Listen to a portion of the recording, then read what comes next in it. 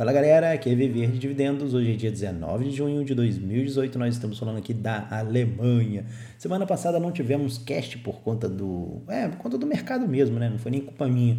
Tivemos poucas notícias aí, ia ficar muito curto o podcast, então resolvi dar uma segurada. Até juntei aí um pouco de notícia essa semana aí, mas o cast hoje vai ser até um pouco mais curto, né? Até bom porque os outros aí eu acabei falando demais. Não sei se foi porque o mercado ficou meio desanimado aí com relação, aliás, ficou muito empolgado com relação à COP e ficou meio desanimado em trazer novidade aí pra gente, mas vamos ao que vamos. Vamos falar hoje sobre Google, JD, Foxconn, Coca-Cola, Disney, AT&T, Microsoft, Amazon, Walmart, Unilever e, para finalizar, vamos falar da Tesla. É isso aí, galera, vamos girar!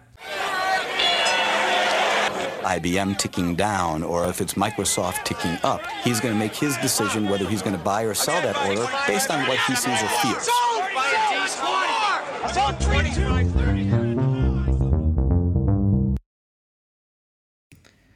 Rapaz, e os franceses, hein? O presidente da França, Emmanuel Macron, está querendo pleitear aí a volta do idioma francês como uma língua oficial da União Europeia. Com a entrada da Inglaterra em 1973 no bloco, o inglês passou a se tornar a língua oficial do bloco. Agora, com a saída dos ingleses, a França está tentando engatar novamente ali o francês como língua oficial do bloco. Os ingleses hoje, vamos dizer que com língua materna, né? Não vamos colocar pessoas que falam dois idiomas, né? Por exemplo, o pessoal que mora em Portugal e fala inglês, aí não consideraria nesse número. Mas assim, quem mora ali na Inglaterra, Irlanda e Malta representa hoje 12% da população do bloco europeu. Com a saída da Inglaterra, esse número de pessoas que falam inglês nativamente vai cair para 1,2%, que vai representar ali Irlanda e Malta apenas. Então, baseado nesses números, né, os franceses alegam que, não, vamos falar francês, porque agora nós vamos ter mais pessoas falando francês, então vai ficar melhor para a pessoa entender os documentos, etc e tal. Mas o que eu vejo aqui, de modo geral, dentro do bloco, é que boa parte das pessoas aqui falam 2 ou 3 idiomas, geralmente. Até mesmo aqui na Alemanha, quando eu saio para conversar com as pessoas, é muito difícil encontrar alguém que realmente não fale nada de inglês. Geralmente, quando eu esbarro com essas pessoas, são imigrantes do leste europeu que vêm para cá, e aí realmente eles não dominam muito bem o inglês mesmo não. Mas enfim, de modo geral, o inglês é uma língua bem difundida, não só pelo fato de ter ali 12% no bloco hoje, mas sim pelo fato de que o inglês vamos dizer, conhecido como a língua oficial aí mundial. Então, eu não sei se seria uma boa estratégia aí da União Europeia passar tudo para o francês, não. Mas enfim, vamos ver o que vai dar isso aí. Tomara que não vá para frente, né? Bom, vamos falar agora das empresas, né? A gente tem para começar aí a falar do Google. O Google está investindo 550 milhões na JD.com. JD.com é como se fosse é o segundo maior e-commerce chinês, perde apenas para o Alibaba. O Google vai comprar ali 27 milhões de ações da JD. Basicamente, a ideia é o seguinte, eu vou te injetar esse dinheiro, você vai investir aqui os seus produtos no meu Google Shopping, aí na China, e eu vou ganhar a minha comissão aí em cima das suas vendas. Então, o Google está investindo basicamente na JD, mas com a intenção de valorizar ali o seu produto, que é o Google Shopping, com a entrada da JD ali. Entrada não, né? A JD já está ali, eu já havia anunciado antes a parceria dos dois aqui no podcast para trás aí, só dá uma olhada. Mas é uma boa notícia aí, o Google está aportando aí no setor de varejo, está ampliando aí, diversificando ainda mais as suas receitas. Bom, a gente tem um anúncio aí oficial aí da Foxconn, que vai estabelecer a sua sede em Milwaukee. Vale lembrar que eu falei nos podcasts passados aí que a Foxconn anunciou que estaria investindo 10 bilhões de dólares no terreno americano, construindo uma fábrica lá de LCD.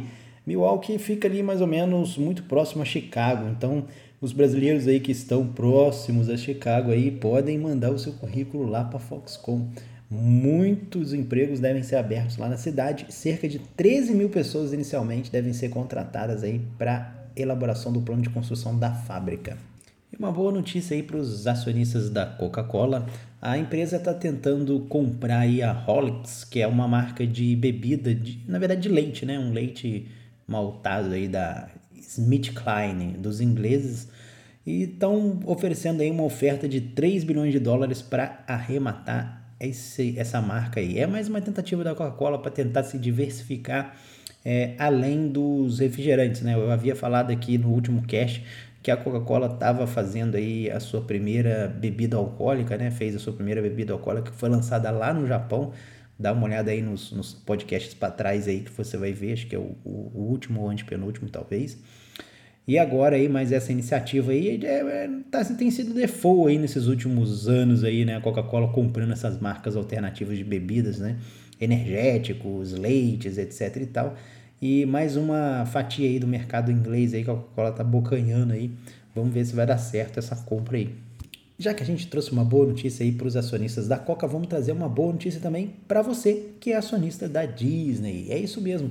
Depois do fracasso que a gente teve aí do último Guerra nas Estrelas, no qual a Disney não conseguiu pagar o custo da produção do filme, foi o primeiro prejuízo aí da saga Guerra nas Estrelas na mão da Disney, a gente teve aí um lado positivo agora essa semana. Foi o lançamento do Incríveis 2, que bateu um recorde de bilheteria de filmes de animação. Lembrando que o recorde anterior de bilheteria estava na mão da Disney também, com Procurando Dory, que foi em 2016. Agora, esse novo recorde aí, que na época, em 2016, o Dory tinha arrecadado 135 milhões. O Incríveis 2 arrecadou 180 milhões de dólares aí no lançamento. E o filme está muito bem cotado, então a bilheteria deve continuar forte. E espero que isso daí equilibre um pouco, né? A balança negativa criada por conta do Star Wars. Vamos ver como é que vai ser o balanço, né? Se vai conseguir, pelo menos, tampar esse buraco negativo aí criado pelo Star Wars. Vamos falar da AT&T. Temos aí também boas notícias para os acionistas da AT&T. A gente teve aí a confirmação da aquisição da Time Warner por parte da AT&T, então os órgãos regulamentadores deram um ok, e a AT&T já até anunciou aí um aumento de fluxo de caixa por conta disso de 2,5 bilhões de dólares a mais aí para os acionistas da AT&T, no caixa da AT&T. Esses 2,5 é o quê? É 1,5 acerca da economia de custo, né? Ou seja, ao longo de 3 anos aí vai ter uma economia de custo por conta da fusão, né? De 1,5 bilhões de dólares e um aumento de 1 bilhão de dólares acerca de sinergias de receita que eles disseram. Para quem não lembra, a AT&T vai pagar, né, pela Time Warner 85 bilhões de dólares. Esses 85 bilhões de dólares, eles vão ser o quê? Cada ação da Time Warner que você tiver, você receber 1,4 ações da AT&T mais 53 dólares e 75 cents. Ao longo disso tudo aí, a gente vai colocar aí um lançamento de ações aí no mercado da AT&T de mais de 1 bilhão de ações novas da AT&T sendo lançadas no mercado. E também vai pagar 42,5 bilhões em dinheiro aí para esses acionistas da Time Warner. Lembrando que a dívida da AT&T está agora a níveis históricos em 180 bilhões de dólares. É isso mesmo, a AT&T deve 180 bilhões de dólares com essa aquisição da Time Warner aí. Lembrando que essa dívida aí não é só da AT&T, não. Ela tá pegando aí a dívida da Time, que também não era muito pequena, e tá juntando ali no bolo. Então, por isso que essa dívida é monstruosa. Eu, particularmente, não gosto muito do case da AT&T. Eu até entendo o que eles estão tentando fazer, mas eu não vejo com bons olhos. Me lembra muito o Yahoo, né? O Yahoo, ele era, antes dele quebrar, ele era mega diversificado, mas é um monte de coisa, uma coisa desconectada da outra. Enfim, não tinha uma sinergia entre as coisas, não, entendeu? A AT&T também é a mesma coisa. Eu entendo que eles estão tentando aí diversificar com relação à parte de telecom, né? Porque é um mercado assim um pouco mais arriscado, né?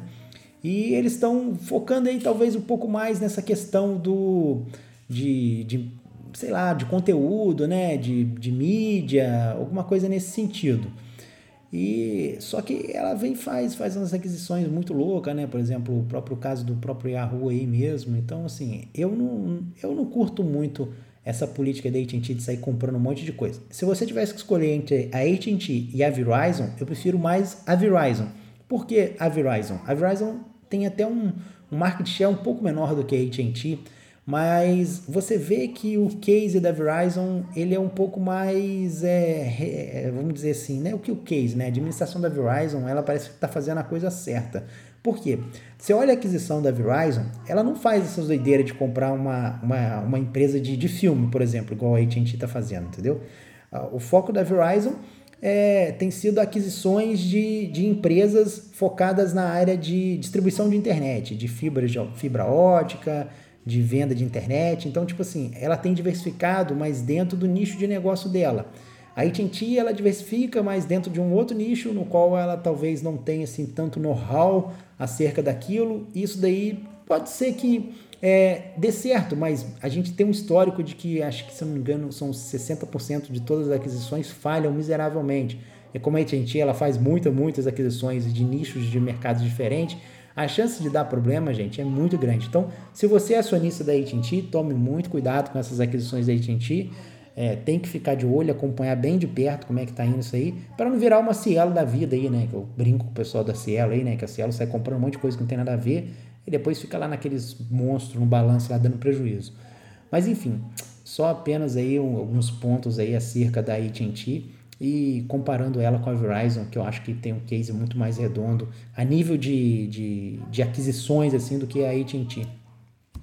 Se vocês estiverem ouvindo a Laurinha no fundo aí, não se preocupem que ela tá falando ali, conversando com as bonecas. Bom, vamos lá. Eu havia anunciado aqui antes que a Amazon havia lançado a Amazon Go, que é basicamente uma loja, né? Uma loja física, na qual você entra, pega os produtos, sai da loja e não tem caixa. É isso mesmo, você não passa no caixa, não tem caixa pessoa, não. Não tem caixa para te cobrar mesmo. Porque você vai em alguns supermercados aqui da Europa, né? Por exemplo, nos Estados Unidos também tem isso, né? Que você tem um checkout, né? Que você mesmo vai lá e passa os seus produtos. Não tem uma pessoa ali passando as mercadorias, entendeu? Então você faz um autoatendimento. Então você vai no mercado, pega lá um arroz, uns troços lá, bota na sacola, vai lá pro seu caixa e passa lá direto no auto-checkout. Aqui na Alemanha não tem muito isso não. Eu via bastante disso na Irlanda tem muito. Em Portugal também, tem algumas lojas lá que tinham, na Espanha, mas aqui o alemão não curte muito isso daí não. Mas enfim, a Amazon ela fez uma coisa além disso, né? O que ela fez? Você vai, pega o produto na prateleira e sai da loja, você não precisa de passar mais no caixa, entendeu? Quando você pegou o produto na prateleira, acho que tem câmeras posicionadas na loja, a câmera já detecta ali o produto, já identifica você e já debita no seu cartão. É uma baita de uma economia de tempo, né, na hora de você fazer as compras. Então foi apenas uma única loja, se não me engano, que tá em produção ali na Califórnia, se não me engano.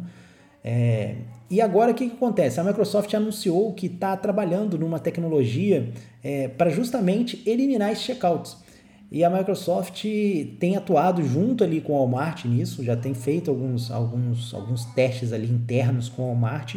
Então é mais uma briga aí entre Amazon versus Walmart, né? Dessa vez a Microsoft está se juntando aí, o Walmart está chamando a Microsoft para junto dela para prover uma solução aí nesse sentido aí de você não precisar de checkout mais nos supermercados. Então provavelmente é uma coisa que a gente em breve deve ver por aí no mercado aí, a eliminação aí dos caixas do supermercado não deve existir mais. E é uma boa notícia também para os acionistas da Microsoft, né? A Microsoft que tem feito, desde que o CEO assumiu a Microsoft, o site Nadella, cara, assim, é um dos melhores CEO para mim hoje que tem no mercado hoje em dia, tá? De 10 a 0 em CEO da Apple, CEO do Google, o cara tá mandando muito bem, a Microsoft tá indo para o caminho certo. A Microsoft estava indo por um caminho muito errado, cara. Tipo assim, quando o Bill Gates saiu da Microsoft, assumiu o Steve Ballmer. Steve Ballmer, cara, foi uma catástrofe, foi horrível para a Microsoft. Ele era um colega do Bill Gates, ajudou a fundar ali a Microsoft, mas o cara só fazia lambança na empresa. Dizem que ele foi o criador do Windows Vista e do Windows Millennium, mas aí eu acho que a galera já tá pegando demais com o cara já também. Mas também não duvido muito não, tá? Mas ele foi um dos caras que criou aquele Windows 8 também, que foi um fracasso completo também. Enfim, o site Nadella, o indiano assumiu a Microsoft e eu comecei meio cético, né? Falei, a Microsoft vai pro buraco, que não sei o que, já era, esquece a Microsoft, carta fora do baralho. Mas não, cara, o site Nadella conseguiu, assim, em pouco tempo colocar a Microsoft novamente no rumo certo, cara. Fez boas escolhas ali, eu gostei bastante aí. Depois eu vou até comentar aí sobre alguns pontos positivos que eu vejo no CEO da Microsoft, as mudanças que ele fez na Microsoft, e essa questão aí, né, dessa parceria com o Walmart aí, em desenvolver uma nova linha de produto aí, né, que elimina o checkout, é excelente, vai trazer bons frutos isso aí para a Microsoft, tenho certeza, e espero que ela consiga aí realmente fazer aí uma boa solução nesse sentido. Já que estávamos falando apenas de boas notícias, vamos trazer uma má notícia agora para os acionistas da Unilever, né? Para quem não sabe, a Unilever é uma das poucas empresas que ela tem sede em 2 países. Ela tem 2 códigos listados na bolsa. Um código que é listado nos Países Baixos e o outro listado na Grã-Bretanha. Então, dependendo do que você compra, você tem uma tributação diferente ali, você recebe os dividendos numa moeda diferente. Então, enfim, eu fiz um post sobre a Unilever, vale a pena você conferir lá no blog, dar uma olhada lá, como é que funciona o case da Unilever, porque é um pouco diferente mesmo, é bem interessante o caso. Eu, inclusive, sou acionista da Unilever e eu falo, pessoal, galera, se você for comprar ações da Unilever, compra as ações inglesas, porque você ganha com a isenção dos impostos, porque quando você compra uma ação inglesa, você não paga dividendos lá nos Estados Unidos. Então, como você não paga lá e você tem já um crédito fiscal pelo imposto no Brasil ser menor do que os Estados Unidos, vale a pena você ter uma quantidade de empresas inglesas ali dentro da sua carteira, dependendo. É claro que tem que ver se a empresa é boa, né? No caso da Unilever, tranquilo, dá para você comprar porque é uma boa empresa. Mas a Unilever está saindo da Inglaterra, ela está mudando a sua sede para os Países Baixos. Com a saída da Inglaterra da zona do euro, a Unilever está indo para os Países Baixos e isso é uma má notícia para a gente que é acionista aí. As ações da Unilever caíram 1,5% aí no pré-market e, enfim, tem que acompanhar aí, vou ver se realmente isso vai acontecer. Pode ser que a gente realmente não tenha essa saída, mas se realmente tiver, talvez eu vou ter que avaliar ali se vale a pena continuar com as ações da Unilever, porque eu vou perder essa isenção do imposto. E aí, enfim, tem que analisar direitinho com calma para ver se compensa manter a empresa na carteira ou não. Mas enfim, é uma notícia bem negativa aí para quem é acionista da Unilever. Para finalizar nosso cast de hoje, a gente vai falar aí do Elon Musk. O Elon Musk, nós temos 2 notícias para ele. A primeira é que ele comprou 72 mil ações da Tesla. Ele agora é o acionista com o maior número de ações, ele tem 37 milhões de ações da Tesla. E a segunda notícia aí é bem interessante, é que ele ganhou uma licitação da Boring Company para fazer um túnel de alta velocidade aí no aeroporto de Chicago. Será que esse túnel vai ligar lá a Foxconn, né? Quem sabe, né? Talvez. Mas a Boring Company, que é uma empresa do Elon Musk, né? Uma das empresas do Elon Musk, que essa não é listada na bolsa, não tem nada a ver com a Tesla, diretamente ligada com a Tesla, mas indiretamente tem.